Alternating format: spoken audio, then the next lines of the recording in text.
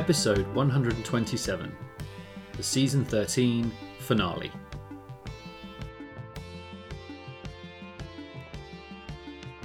On this episode, Neil and Dario answer questions from listeners.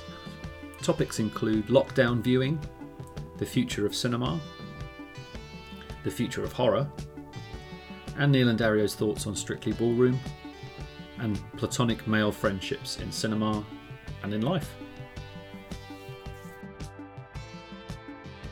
Interspersed between the chat are a couple of clips. One is a song from Ben Wheatley's A Field in England, and the other is a short piece from an interview with Christian Petzold talking about meeting Abbas Kiarostami at the New York Film Festival. Hopefully it's clear by the end why those clips were chosen.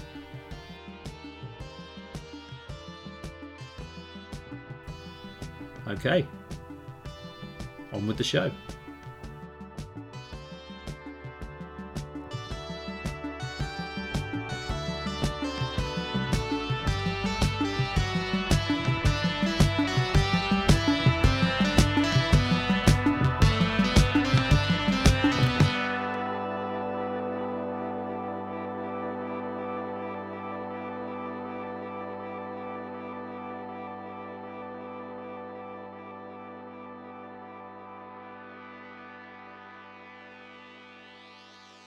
Welcome to the Cinematologist Podcast.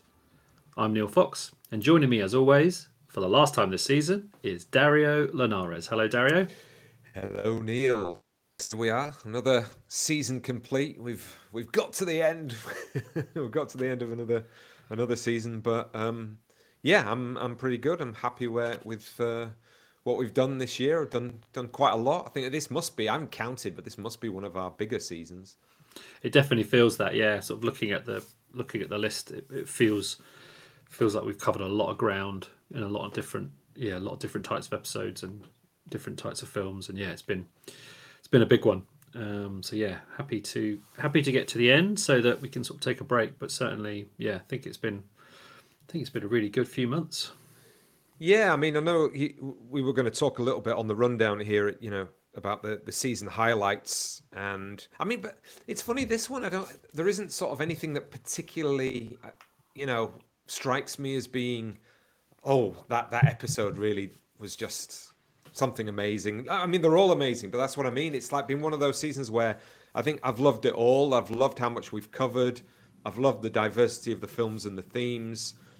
I mean, like our film podcaster episodes where we've done 3. So we've had, Mary and Sarah on, and the Silver Screen Video Boys, and then Nicholas Rapold recently. All been really interesting in terms of how they podcast and that kind of stuff. It was really nice speaking to Andre Gorzo, real classical film theorist, and Hannah on Western was really good as well. And then the directors we've had on, Delia Derbyshire and Janice, of course. That's been really superb. Yeah, agree. Yeah, I think we've hit a sort of level of consistency in terms of our approach, and yeah, just a kind of the diverse quality that is really pleasing. Yeah, I think similarly, it's been just been a really fun season. Really interesting conversations, really good people, kind of really spending time talking through ideas. Kind of feels great. Feels really good. So yeah, feels like we've got some nice momentum from this season for sure. Yeah, and not to forget Radio On as well. I mean, that was a really, really interesting one too. Having to talk to Mark. So, I mean, it'll be interesting to see what we've already had some ideas about next season, but I think definitely, he says, hopefully we may get some live screenings again and recordings in the screenings. I mean, God, just look. I mean, it's funny, sort of. The combination of reading the news this morning in terms of the sort of wave of joyousness around the football, and combine that with what looks to me like real backlash now with scientists and the public about opening up too quickly. And it's funny how those two things, there's a sort of contradiction there, when you think of that, the England fans all being there, it's a petri dish of possible new variants, and God knows what the what the winter will look like. But hopefully we may be able to get some live events on again. Yeah, it'd be really interesting to see what that looks like and how safe people feel about doing that stuff, even if the government sticks to its guns and just sends coronavirus off on the 19th into space. I imagine on the 19th we're all just going to come out and watch it go into the sky like kind of some kind of sci-fi movie.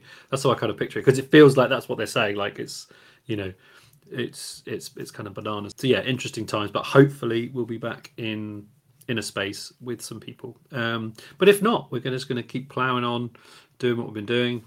Yeah, I think we've already got quite a few good. It's going to be another diverse season, I think, in the autumn as well. Lots of different types of films and filmmakers being talked about.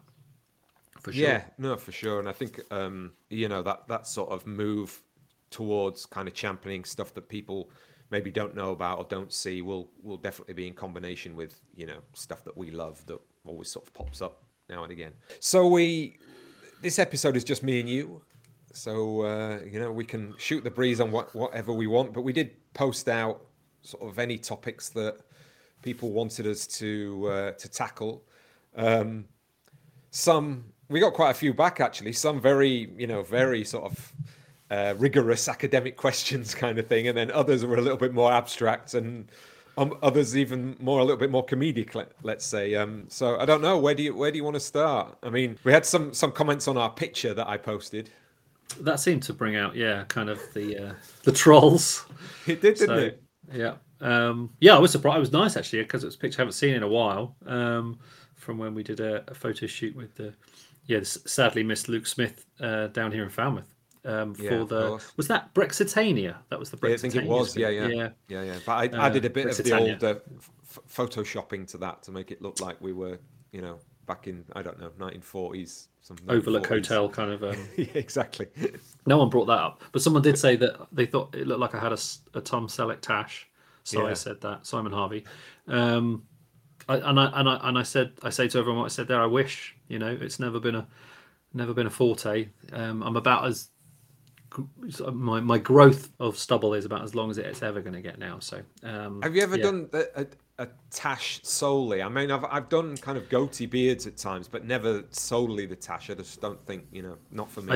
I did once for a murder mystery. Okay. For my character for a murder mystery, but it wasn't really attached. It's just a lot of, under the right light, like in the photoshopping you did. I do look like but if up close, you're like, that is a collection of stray hairs that are near each other. So the good thing about Zoom and kind of modern photo editing is that you can make it look like I'm a quote unquote real man, as opposed to someone who's just like walked through a kind of an explosion of chicken feathers. Yeah, this is why we're an audio podcast and not exactly. a audio visual.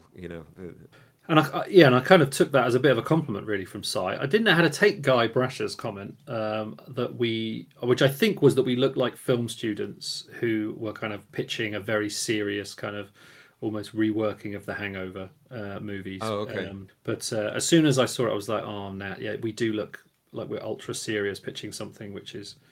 But do you remember that was the joke? We did one where we were just kind of like normal, and then I said, let's do one that's like we're just miserable, and then we can black and white it and just be miserable in a screening kind of thing.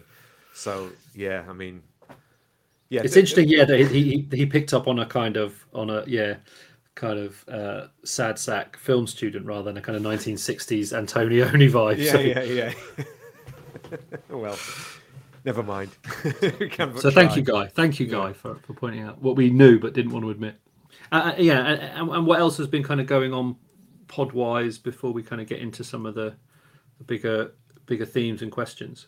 Yeah, so just on the Patreon, our latest newsletter has just come out, and you did a nice long piece about our very brief catch-up at the BFI, and then your sort of... researching and viewing in real life, as it were. And just on the Patreons, very kindly, Kat Sabeka, who some people who listen may know, is at the University of Edinburgh, and was on the film philosophy episode and interviewed both of us, didn't she, for her podcast, the Edinburgh Film Podcast, I think it's called. So she joined as a £2 Patreon. So thank you very much. Anybody who wants to join to get the extra content that we provide, including the monthly newsletters and the bonus episodes, just head over to Patreon. Just Google Patreon cinematologists, and it will come up.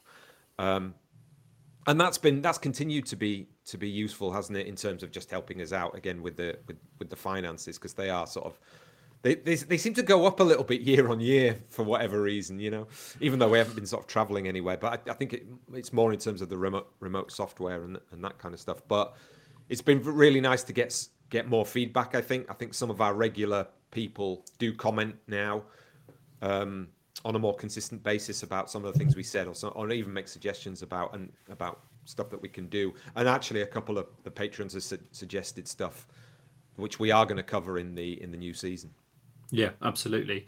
Yeah, it's been a really rewarding kind of relationship, really. Yeah, I think they've definitely livened up in terms of their interaction, which is great. And yeah, I think it's an interesting time, isn't it, in terms of like trying to find the best way to record not just our bits, but interviews and things like that. And we've gone through sort of 4 or 5 different iterations even in the last year. So it's been really great to have that kind of that support to find what's best for the podcast. So yeah, very very very grateful. And one of our regular supporters as well, Mark Hancock, mentioned sort of asked us to talk about the new Harry McQueen film Supernova.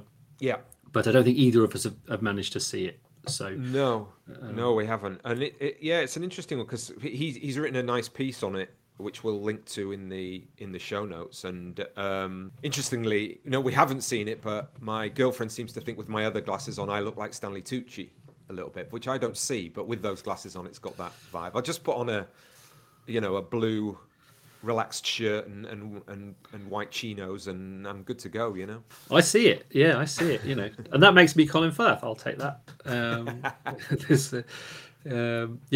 see that. There is a bromance question to come later on. So that's what I thought. I thought I would foreshadow the that with a little bit of really lovely piece by Mark, and it is a film that I do want to see. So watch this space. We'll come back to that. Maybe a bonus episode. Maybe on that idea. Would be interesting. And sad news in the film world: Richard Donner passed away, unfortunately. But he'd had a good innings, as they say, and a great career. Yeah. And just such a formative filmmaker, I think, in certain ways, in terms of some of the films that have had such a big impact in mainstream kind of popular culture. I think, obviously the Superman movie is a big one, especially for me. But what was interesting, it kicked off, as is Twitter's want, a kind of spat about what is a blockbuster and where did blockbusters start, because people were like, oh, well, Superman was the first blockbuster. They said, no, it wasn't. It was Jaws, and all this kind of stuff. But yeah, a really interesting filmmaker and a more diverse and gifted filmmaker than perhaps given credit for. Yeah, I think, anybody whose filmography includes Lethal Weapon and The Omen and Superman and Goonies is a good filmmaker in terms of being able to kind of take studio projects and sort of turn them into something quite singular. All of those films pretty much kind of probably The Omen more less so, but certainly kind of almost kind of defining genres that sort of followed in their wake in many ways. And I would say, I spoke to Richard Lester about this when I interviewed him years ago. I think that both of those were all, the Richards were, and obviously there was a coming together between those two on Superman and Superman 2. But they kind of, I think they're the filmmakers that really sort of set so many of the modern franchise templates in you look at something like Three Musketeers that Lester did, that they really were those kind of, they set the template, and have still some of the probably the best, if certainly sort of top versions of those different genres. Yeah, it was interesting. I was thinking about that now, because they did set the template but then I think the template was changed perhaps by Christopher Nolan, and now we're in a kind of, again, it's moved on again when it comes to sort of these big, mainstream movies. I don't want to just say comic book movies, but the sort of the well structured, storied, grand sweep movie, but that has a sort of a clear aim to entertain. And I think that what Donner did, was implant the humor into that was then removed perhaps by Nolan, with the Batman series. I'm not saying that that's a bad thing, because I wrote on my recent blog that I'd rewatched Batman, and I just, the Tim Burton Batman, I just don't think that has aged well at all, And it's funny how Superman seems to have aged better, even though it is kind of ridiculous in many ways. Yeah, I mean, it's interesting, isn't it? Because it feels like an outlier now, Superman, in terms of the superhero movies, because there's so many of them, and they do follow a kind of pattern. But then you look at, if you look at Spider-Man, Sam Raimi's Spider-Man as the kind of the birth of the modern superhero movie in terms of like really setting the amount of films. That's very much, I think, in the tradition of Donner's Superman, where maybe, there's a balance. There's trying to be a balance of seriousness and kind of entertainment. I think that there's a seriousness of form in Donner. Like, he takes filmmaking very seriously. Like, that they're really, the scripts are strong in his best work. There's an adherence to genre and a kind of respect for genre, but there's also that kind of balance. He knew what films he was being asked to make, and I think the shift is this idea of the Nolan seriousness, but that then just infects everything else. Like, I don't think he took Superman as a character particularly seriously. No, but he took his job seriously, and then you get this balance of, really emotive entertainment with humor, and you get loads of stuff that I think is missing, because when you think that this is the most important characters, then it kind of falls apart after that. I think it's a balance that he had really well, and Lethal Weapon's the same. That kind of that central chemistry between Glover and Gibson is kind of integral, and they're really entertaining movies. Yeah, cool. So we'll work our way through some of these questions that came up, and the first one was on the list here is horror dying? And that was from Lee Threlkeld. And I think, do you want to give a précis of that? Have you got that up there? Basically, it was just a sort of sense of question of where horror is. I think in the transfer over to the streaming, in the move into streaming era, and what has that done for horror in a positive and negative sense? Is that the gist of it? I think so. Yeah, and also that recent shifts in horror and what they might mean. I've known Lee a long time. He's a very, very knowledgeable cinephile. We don't always agree, which I think is, and I'm not sure he'll necessarily agree with what I think, but I don't see horror dying in any sense. But it did make me think about, well, what might have changed. And I think what has changed is that so many filmmakers are kind of unapologetic. I don't agree with terms like elevated or prestige horror. I think that is, again, that is a way of kind of reducing horror to, something that's trivial or not as important. That it needs an addendum in order to be taken seriously. I've never thought that, and I don't think that's the case. But I do think you see a lot of filmmakers who are, unapologetic horror fans, but not necessarily wanting to make horror that the same kind of horror that informs their work or informs their ideas. People like Ari Aster would be the main example. I think he is clearly a filmmaker who is inspired by 70s and 80s and probably earlier classic horror movies, but he's not necessarily interested in replicating that. He's interested in doing something else, and maybe taking some of the things that people have long said have been in horror movies but have not been necessarily on the surface, and sort of bringing those to the surface, those kind of familial psychological relationships, and making that more text than than may have been sort of regarded in the past. And I think that there, you look at horror festivals like Fright Fest, and you look at the short film website 12 Cabins that James Maitrey runs. That people have always and will always make horror, and there will always be a space for it. And I think that there are more and more spaces than ever. I think that maybe streaming has, I don't know, I don't really know, because I think that the home has always been where, well, actually, no, that's not, I mean, even thinking that's just a ridiculous thing to say. I think that horror's always been a very, very good way of making money, often cheaper to make.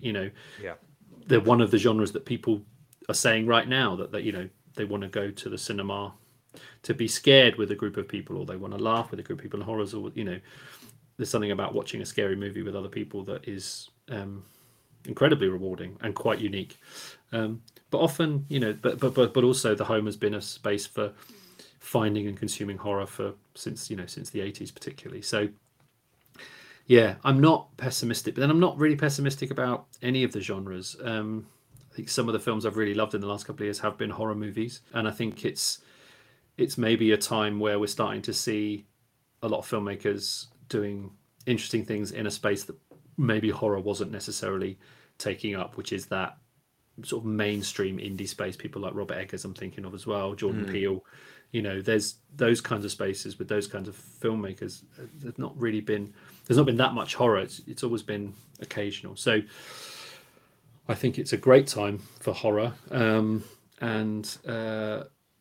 I also see horror as a very broad genre. Yeah, I haven't really got much to add to that, really. I mean, I'm not interested in in any genre, the fan fights over what is what. I will go and see horror not because it's horror, but because it's a film that has been recommended or people are talking about, and that's fine. And I've liked certain horrors that have come out. I don't know whether you got around to seeing it, but I love that Russian sci-fi horror Sputnik, which was definitely derivative but really fun. Yeah. And I was less of a fan of Relic than other people were, which was one of the big recent ones I've seen. But I really liked. Yes, but I really liked the one that you recommended, His House. I thought it was absolutely superb.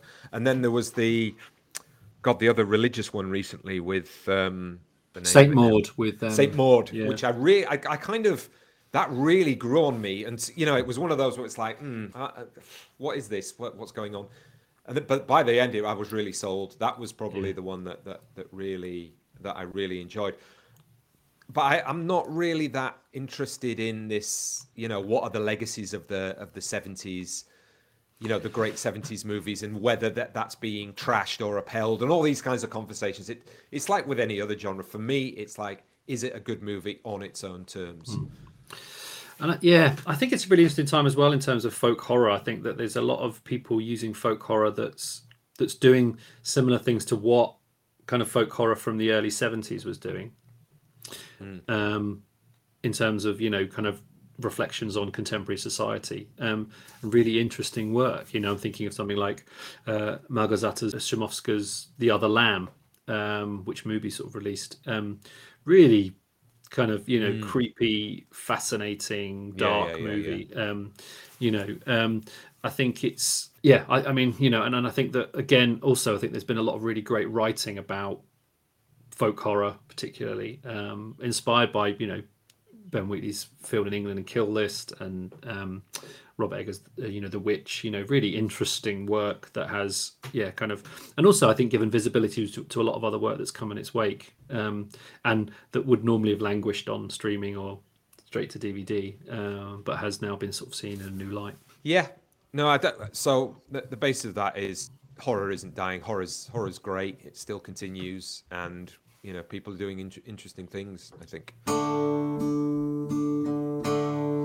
Baloo, my boy, lie still and sleep. It grieves me so to hear thee weep.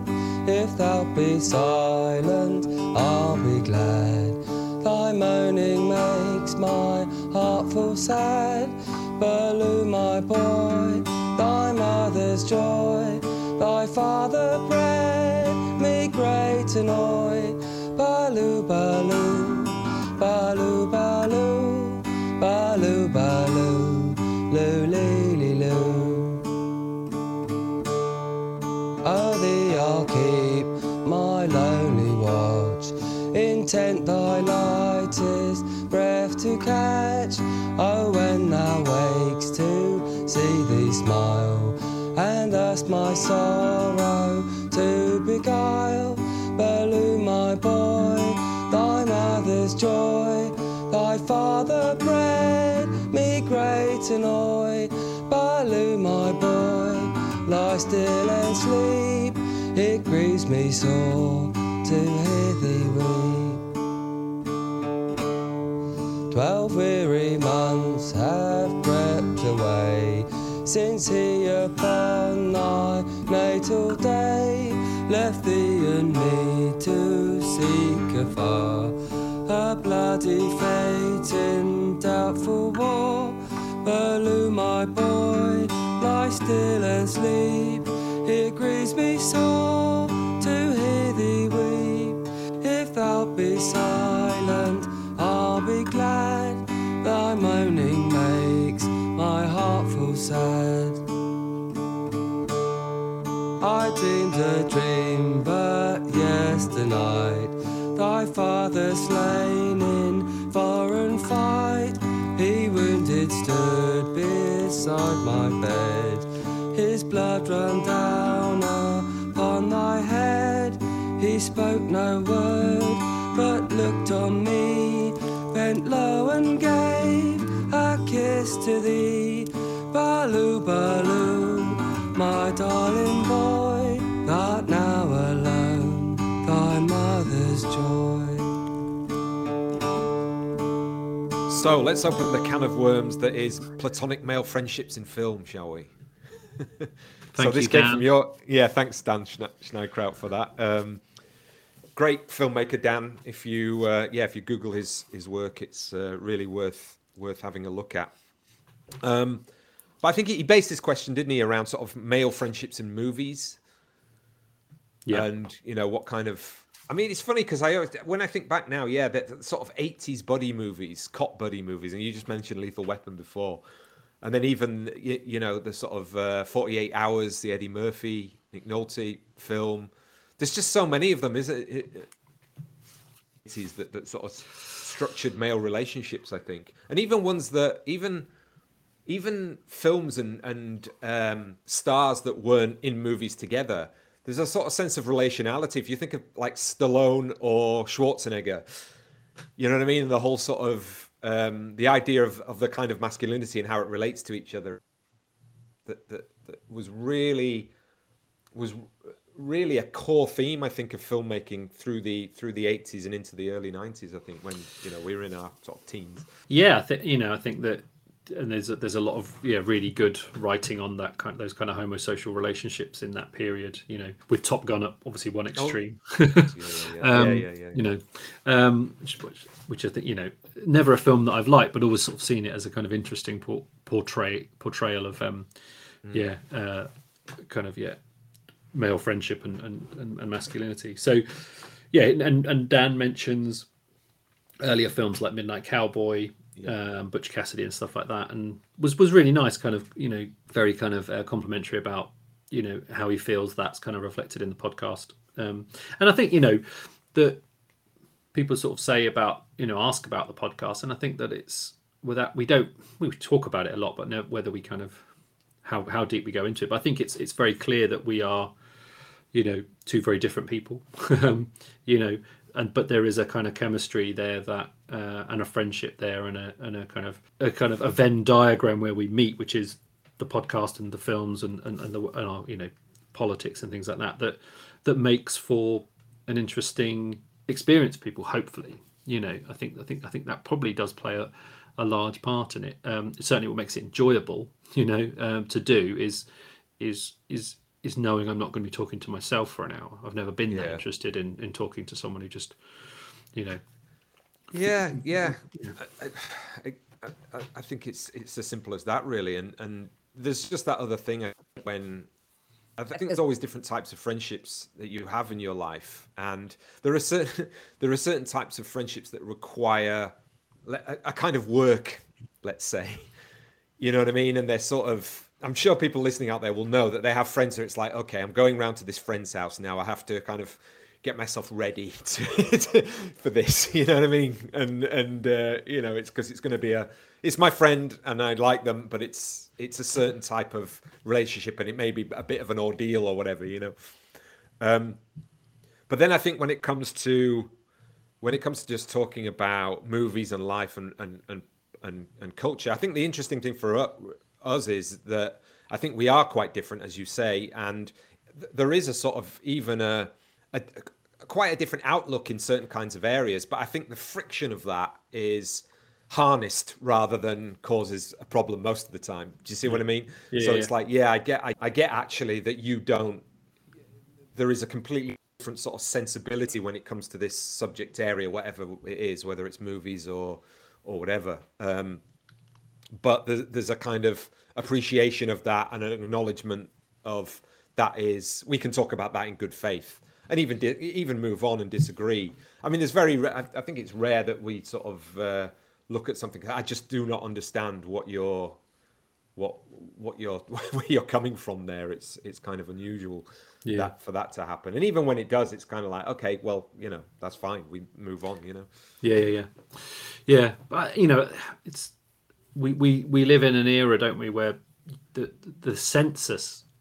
consensus seems to be that people only want to spend time with people that they agree with 100% or that they identify with 100%. And, you know, I've just never, I don't think I've ever wanted that. I think that would be quite dull, you know, and part of the pleasure of friendship is kind of working out where you fit with another person and seeing the world from their perspective and having a kind of greater understanding of the world than you could ever get from your own perspective and someone else's. And I think as well, what's interesting is that, you know, I think that the male friendship aspect of those films that Dan mentioned and kind of films in general, I think has been overlooked because I think it's never been cool, you know. You know, like it's so other things have been, you know, it's kind of it's unspoken because, you know, there's a, you know, almost a reticence to admit that, you know, that there is a kind of fondness and a tenderness in sort of male relationships, you know, and that's where a lot of toxic masculinity, talk about toxic masculinity kind of stems from, you know, is an unwillingness to admit that that's a big part of those relationships. And I think it's nice to go back to those films and think about them and see them in those ways, you know, as love stories between men that weren't, you know, and what that means and what kind of comes from that experience of viewing it in that way and being open to, which doesn't diminish the complexity or the difference. It just, you know, it kind of celebrates something else. There's a really, I don't know if anybody's seen it, but the Sean Bean, Stephen Graham miniseries, Time, about prison drama, which I've just finished, is really interesting on that. There's a central kind of moment in it where one of the inmates kind of reveals why he committed the crime that he did, and it's just so obvious that this is all about, you know, the idea of masculinity in its most toxic form. And, you know, I mean, that's the interesting thing. I think that's why I always have a kind of interesting thoughts when I think about the friendships that I've had and then have gone in my life. And none of them really have been structured around kind of like one of my most hated words in the English language, banter, you know what I mean? Where it's just about kind of fondness for abuse of each other. And I just never really have understood that. You know, like having a laugh and a joke and all of that, you know, it's fine. It's like, hopefully it's not because there's no sense of humor, but I think there's, with that in male relationships, in the kind of patriarchal structures, if I want to call it that, where competition and hierarchy kind of defines the way that we are brought up in many ways. It's like friendships can very easily also be kind of antagonistic in a way. Yeah, you know, I think that, but banter's an interesting kind of concept, isn't it? 'Cause I think it's a way of obscuring the complexities and nuances of anything really. It's an unwillingness to engage with depth. It's an unwillingness to engage with feeling. It keeps everything at an arm's length. And obviously there's a really kind of nasty aspect for that, but I think a lot of the time the impulse is a kind of lack of willingness to allow anything in that's not alpha or strong or clear or direct. And that's large. One of the factors for why the world is in the mess that it's in, because I think that that there has been a and it's funny, isn't it? Because I think they think back to those films, and they're often films that I think people would say, like Midnight Cowboy or Butch Cassidy. That I think a certain type of man would say they really like almost as a code of saying, like, I can also feel things. Butch and Sundance were criminals, and like heroes. But it's a kind of almost letting people know that I know that there's this other world of relationships that I can tap into. There's a couple of films recently, I think, which have done this really well. American films. There's a film called The Climb, which Beth reminded me of this morning, which we watched recently, about two friends, which is very funny and very uncomfortably funny, but it is a kind of really interesting study of two friends over the course of a number of years, and their relationship, and a really interesting kind of how it uses a woman in the middle to kind of to sort of access that in very kind of uncomfortable and funny ways. And then Paddleton from a couple of years ago with Mark Duplass and I saw you Ray mention that, Romano. but I hadn't seen it. I really love it. It's just a well crafted, really well written, really moving film. And I just think it's great. So I'd recommend those two as things to check out.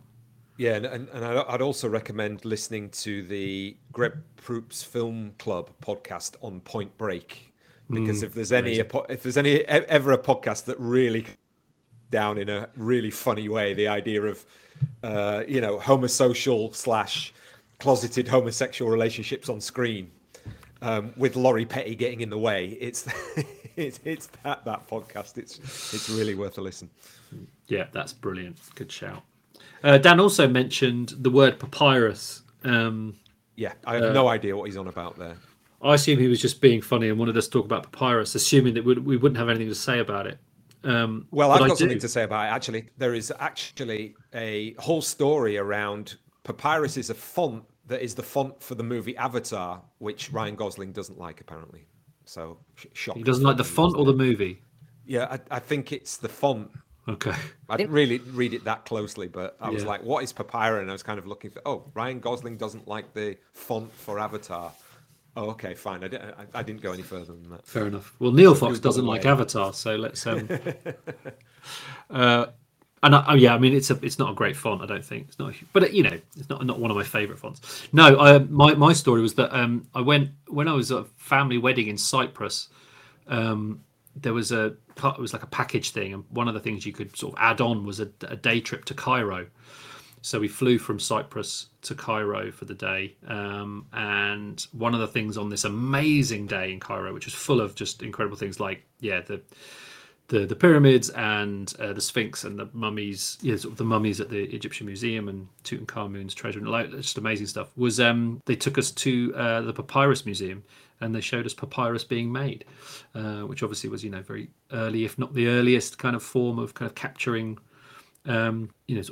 purpose-made material for capturing word and an image. And I've got a piece of kind of Egyptian woven papyrus somewhere.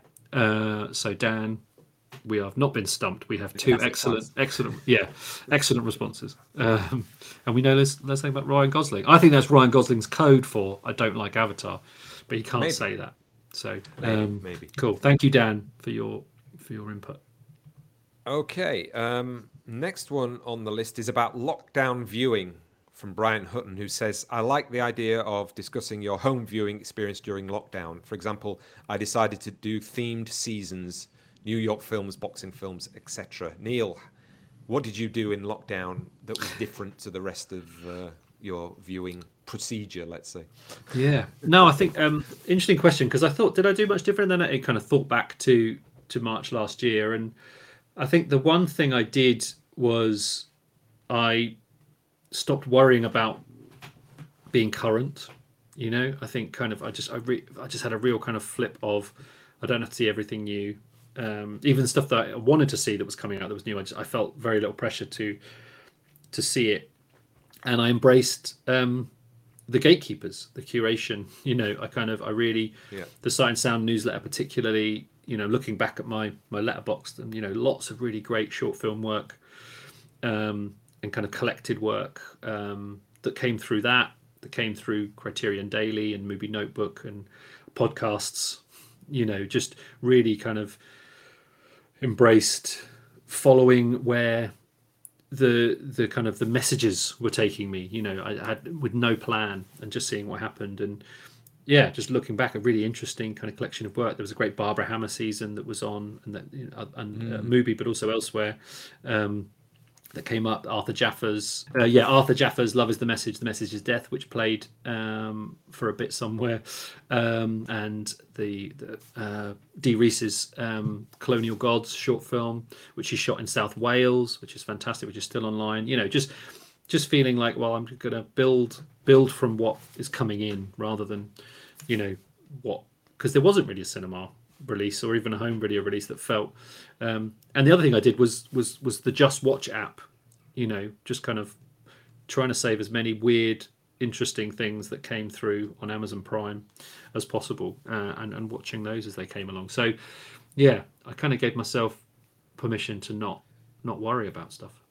Yeah, it's kind of a similar answer, really. There was a lot of rewatching of films and TV, lots of comfort viewing. I mean, we did the West Wing again for the second time, and it was almost kind of like, because the politics was so bad, I wanted this fairy tale of politics that the West Wing is, and I guess as well it was recognizing the ups and downs of moods, which I think applied to everything, not just film watching, but that sense of mood right now, and therefore, if I want to watch something, it's got to be something that sort of either is a bit of an escapism or is not going to like push me further into a certain kind of mood.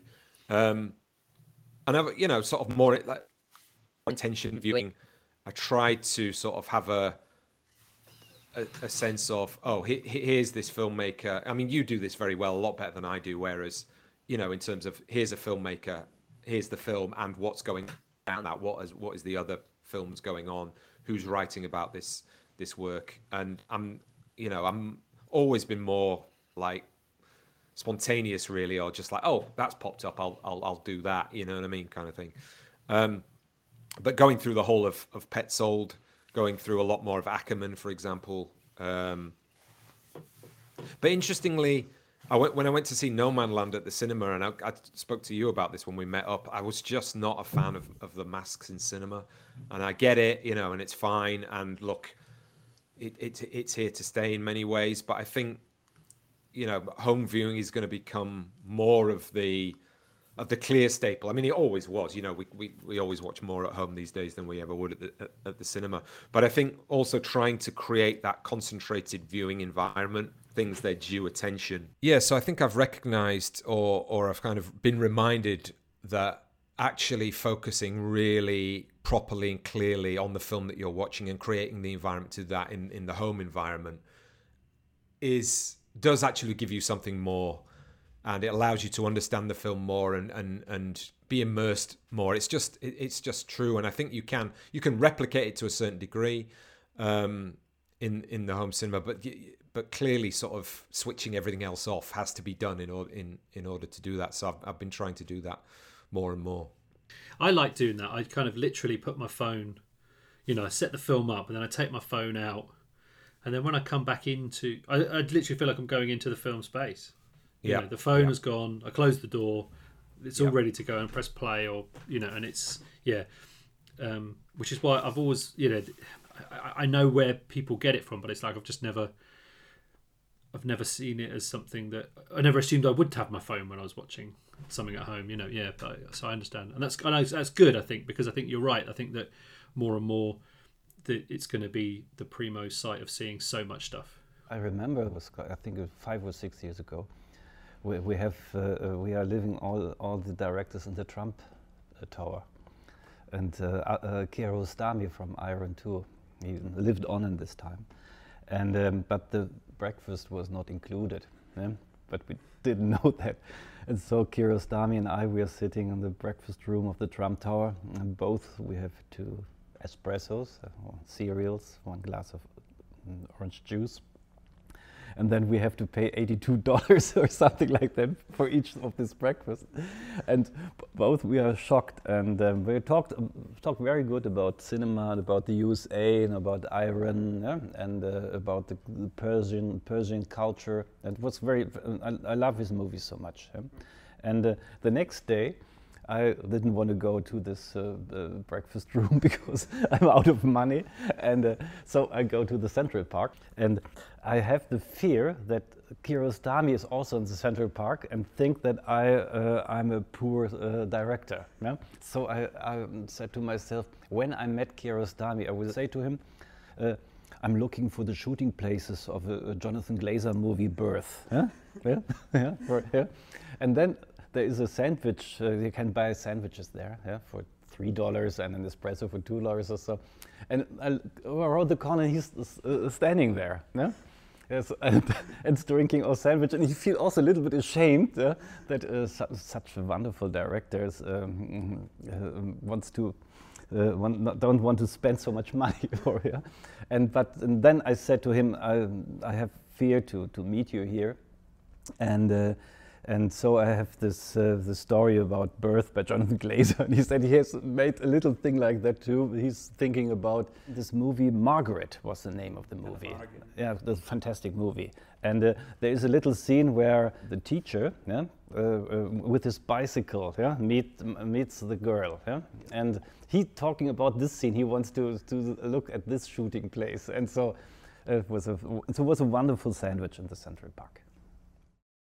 And that leads us a little bit into Andrew's question. Andrew from The Curb, who's got his very big in the Australian film world, podcast world, and has been following us for a while. And he's asked about the ways in which the definitions of cinema has changed. And I think that question comes out of him reading Peter Bradshaw's review of Mark Cousins' update, let's say, or next installment of The Story of Film, which takes on kind of like examples of TikTok and other kind of, what some might consider non-cinematic forms of audio visual presentation, production, entertainment, and sort of thinks about that idea of how we define cinema. And I mean, it's interesting because I think it's something that we talk about a lot, or we have done on the podcast and have written about as well. I mean, and if you're interested, I don't know if you've read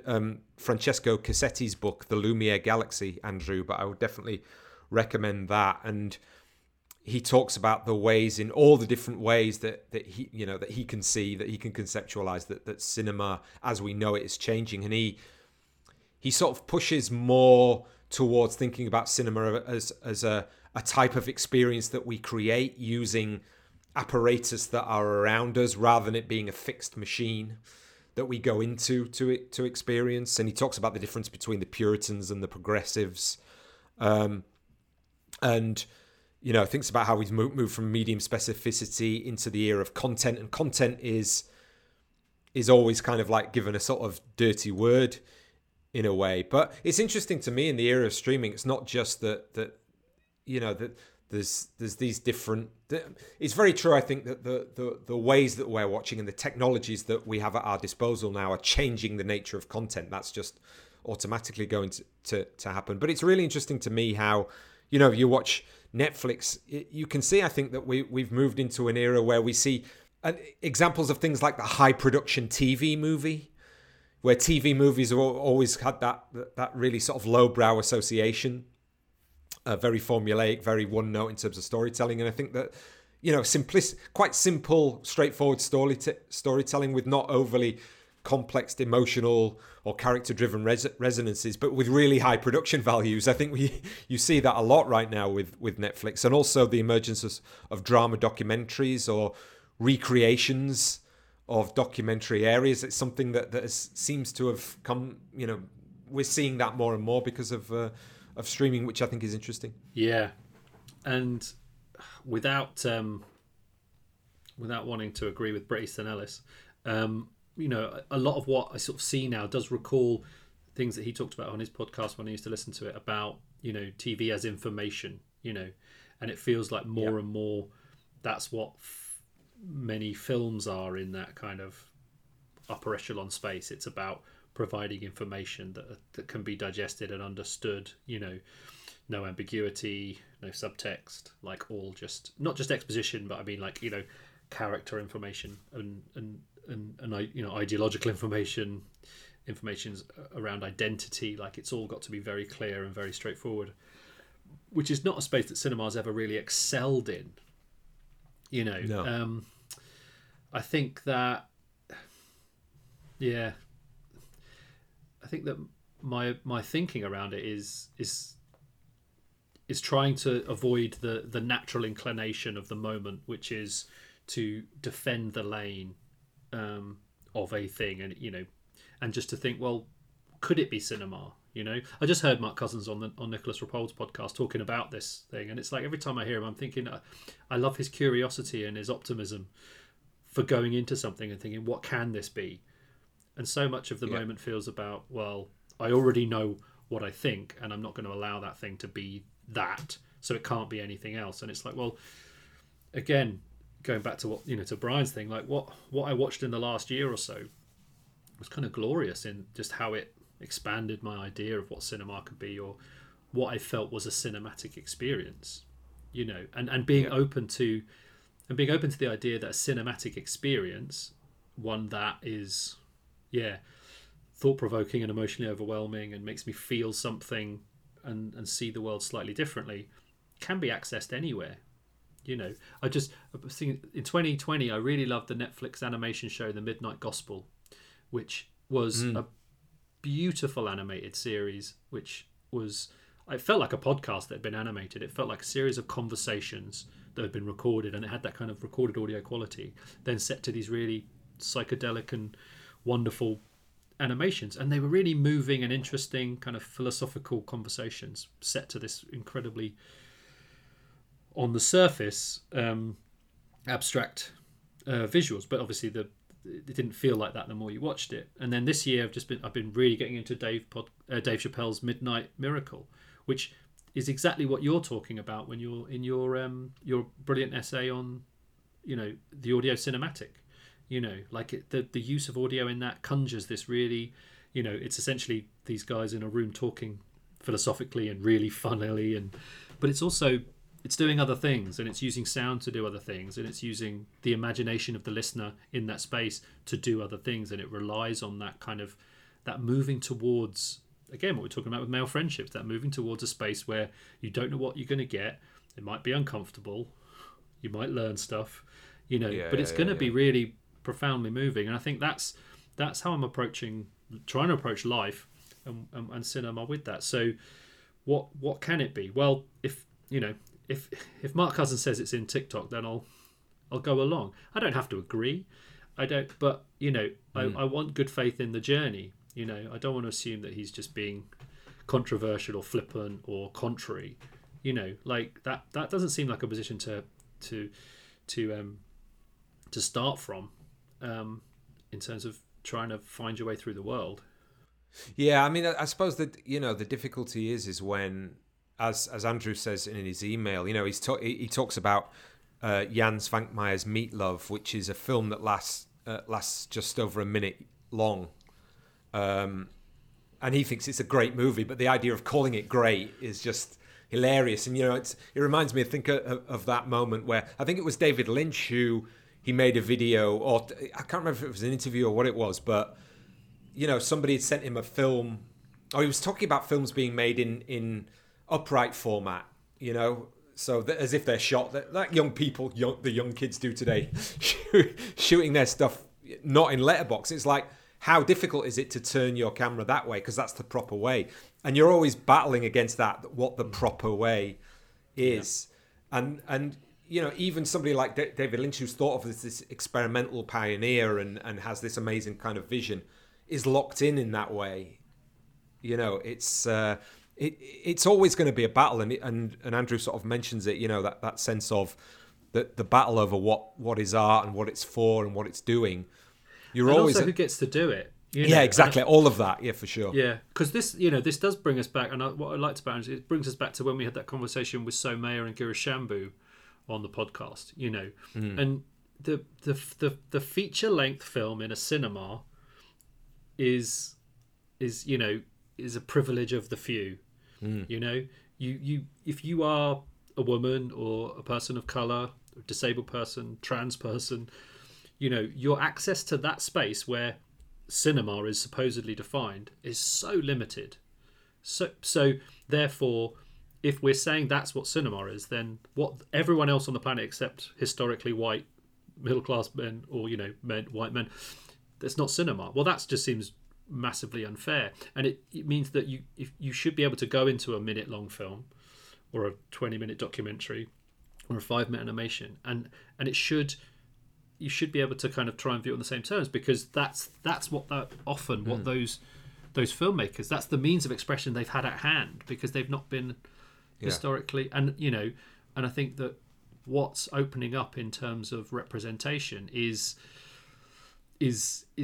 still opening up kind of filmmakers who predominantly are from different backgrounds, but who are going to move towards trying to replicate the same thing. Like, we talked about this when we talked about Minari, like it feels like a classic 80s American movie, it feels like Field of Dreams. So it's kind of fulfilling the same thing that's always been, but with other things going on. It's not a radical overhaul of the space that's going to, so I think it's really important to at least have the conversation about what cinema is on an ongoing big basis, so that you're not excluding people from, their opportunities to do the thing which defines it. And it's not to say you can't say that's not a great thing, but I do think that there is a need to at least try and find a bigger definition, even if you ultimately come back to something which has limits or a shape or whatever. Yeah, an ongoing conversation. But that's the fun, isn't it? I don't want to know the answer. I don't want to know the answer. No, that's right. Yeah. But what I mean by that is that, as you say, it's just not going to be resolved, and there's always going to be sides, and there's always going to be people who stake out where their positions are, including us in various ways. It's kind of like, I don't have the wherewithal to troll through TikTok. I mean, maybe I should. Maybe I just should, but it's like, you've got to get the algorithm and follow the right people. But I'd rather just say, oh, okay, somebody who knows about that can tell me where the good stuff is, and I'll get it that way. And I think it's interesting what you say again about the cinema space, and it's, it really is quite complex, that idea of what that space is on a cultural sense and in an economic sense. I mean, you mentioned it there just in terms of identity factors, but it's economic as much as anything else. And geographical for you. You've said this an awful lot, but also feeling comfortable in that space. Going to an art house cinema full of liberal white people is not where a lot of people will feel comfortable. And like, even with our students, it's like, I'm just like, oh, you haven't seen the latest thing. More and more, I say to myself, I can't say to the students, why haven't you seen the latest, this thing that came out last week? It's like, they don't have 15, 20 quid to go to the cinema 3 times a week. I know. Yeah, they just don't have it, so their idea of what cinema is completely different to what mine is.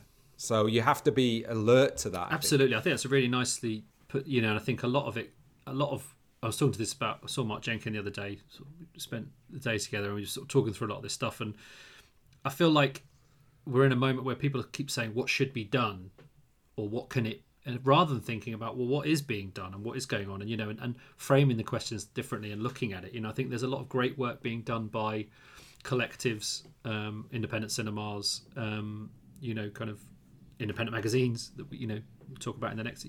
There's a lot of stuff being done, but it's always as if something needs to be done in the future. And it's like, well, there's a lot of stuff being done now that addresses those things that you're talking about, which are very real factors as to why people don't watch or can't watch cinema. And I don't think films as artifacts are going to save that or answer that question. No. I think that it's about other processes and other structures and other thinking around cinema, like you've alluded to there. How can we understand the age of the people that we teach or that we want to go to the cinema, and the factors in their life which are radically different to ours and would have been radically different to ours when we were their age, because life is radically different to 50 years ago. I think it's, and what's nice is that it comes up a lot, and I'm glad that it comes up a lot. I'm glad that we are constantly evaluating and re-evaluating, because I feel different every time we talk about it. I feel like it shifts slightly. I feel like I've read something else or seen something else. Like I would never have considered that an animated TV show or a podcast could be cinematic or cinema even, until spending time with the year and reading your work and doing the podcast and thinking, actually, okay, well, what if it is? Isn't that exciting? What if I go in thinking I'm going to treat this like I do when I watch a film, and it hits me in exactly the same way. And it's like, okay, so cinema is not a story or a thing; it's something else. And I don't know what that thing is, but I'm now much more open to it being a journey that is going to teach me things. That's why the Cassetti thing, I think, works so well when he talks about experience, because when it comes to listening to podcasts, there's times now when I'm listening to something, I was like, I can't listen to this now. I'm not in the right sort of physical space, and I'm being distracted by this, and I'm doing. I can listen to a different type of podcast now, but I can't listen to this one because I've got to sit there, make a few notes, kind of, make sure I'm focused. And it's the same with film. I can have like a film on, and I'll have my phone on. It's funny. We were. I was just sat down the other day and just literally phone here, computer there, something on the TV there, and I had on this. There's people doing like reaction videos to whole films now, and I was like watching one of those, and it's just hilarious to see sort of people watching films that I know intimately and they've never seen them before, and like somebody watching Alien who didn't know it was like. So is this a horror? Is this a sci-fi? Are aliens? And like. Not prepared for what and the look on their face when the alien comes out of their chest is just, it's funny. It's like reaction videos of this, disparaged, but good ones are really hilarious to see. What people's just, oh my god. Anyway, it's I forgot my point now, but it's that sense of, the situation that you are in, the experience that you have is dictated by so many different factors.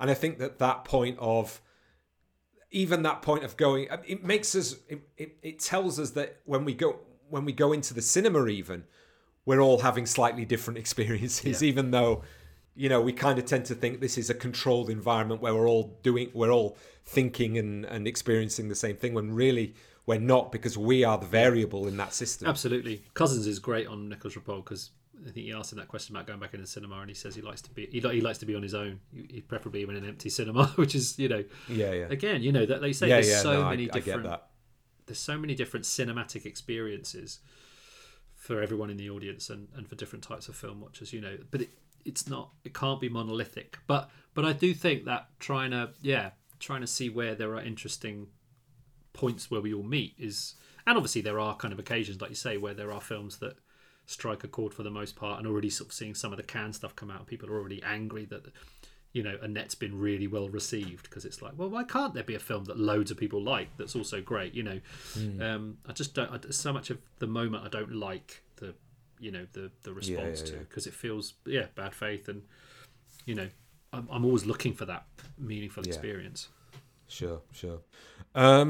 Let's go on down the list. So Chloe Craig just basically said Strictly Ballroom when we said what should we talk about, and I don't know if I've got much. I haven't seen this in a long time. I don't know if you've got any recollections or particular thoughts on Strictly Ballroom, Neil. I watched it a few years ago, so it's still quite fresh. And I remember really liking it at the time, and then obviously I rewatched it after kind of enjoying some of Baz Luhrmann's work, and then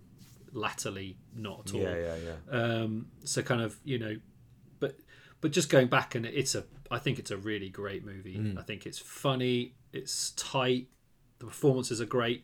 Tonally, it's just so bang on, in terms of it's kind of loving ribbing of that world, but also kind of the kind of the human relationships at the center. I think it's great. It looks great, and it's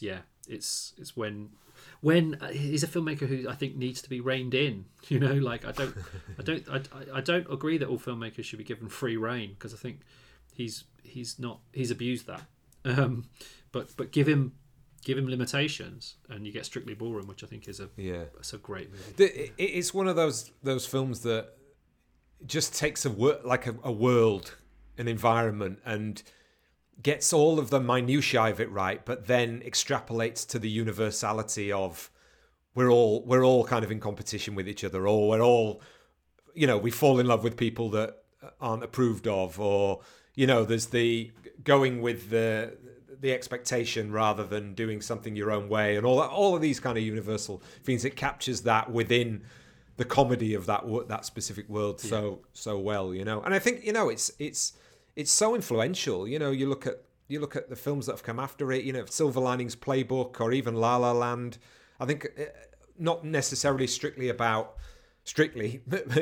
ballroom dancing, and it's tied in. I think it definitely has chimed in terms of popular culture when the show Strictly Come Dancing still is going strong, and that obviously is for whatever reason over the last 10-15 years has become a staple of reality TV. So it's absolutely at the heart of something people love, and I guess it's like that sense of the universality of dancing, but the technical brilliance it takes to get to a level. We were talking about football all the time. It's a similar thing, isn't it? It's kind of like we can all have a kickabout in the park, but to get to the level of a Modric or whoever, you know what I mean? It's just like beyond your even conception how good they are. Yeah. And it's a film that brought to the cinema screen something that a lot of people did. It's one of those things like, dancing, kind of tournament dancing, semi-professional dancing is something that a lot of people do. It's it's not a weird outlying thing. A lot of people did it, but equally the same amount of people didn't necessarily get it or understand it or think it was worth anything. But the treatment that the film gives it kind of brings it into light, which, like you say, allows for these other things to emerge from it and not feel as strange, despite it being a really strange film in many ways. I think it's very loving, but also, like you say, kind of using it as a way to tap into other things which are more universal. Sure. I think we've done over an hour now, Neil. Should we do one more subject and then save the rest for the bonus? Yep, sounds good. You pick the last one before we move into bonus territory. I don't know. That's a big one because we've got. If I'm looking at the list now, we've got quite a few. I haven't seen the thing that Marbell recommended, so maybe we'll leave that for. Maybe we can leave that, for the bonus then, because I've seen it and I can mention it. So he's talking about Together, which is the BBC iPlayer with James McAvoy and. I don't know. What do you think? The ASMR. That's a weird place to end, though, isn't it? But why not? Yeah, we could do that. Why not?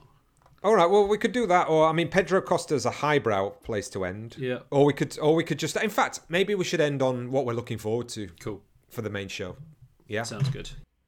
Okay, so you posited this really with Cannes 2021 happening.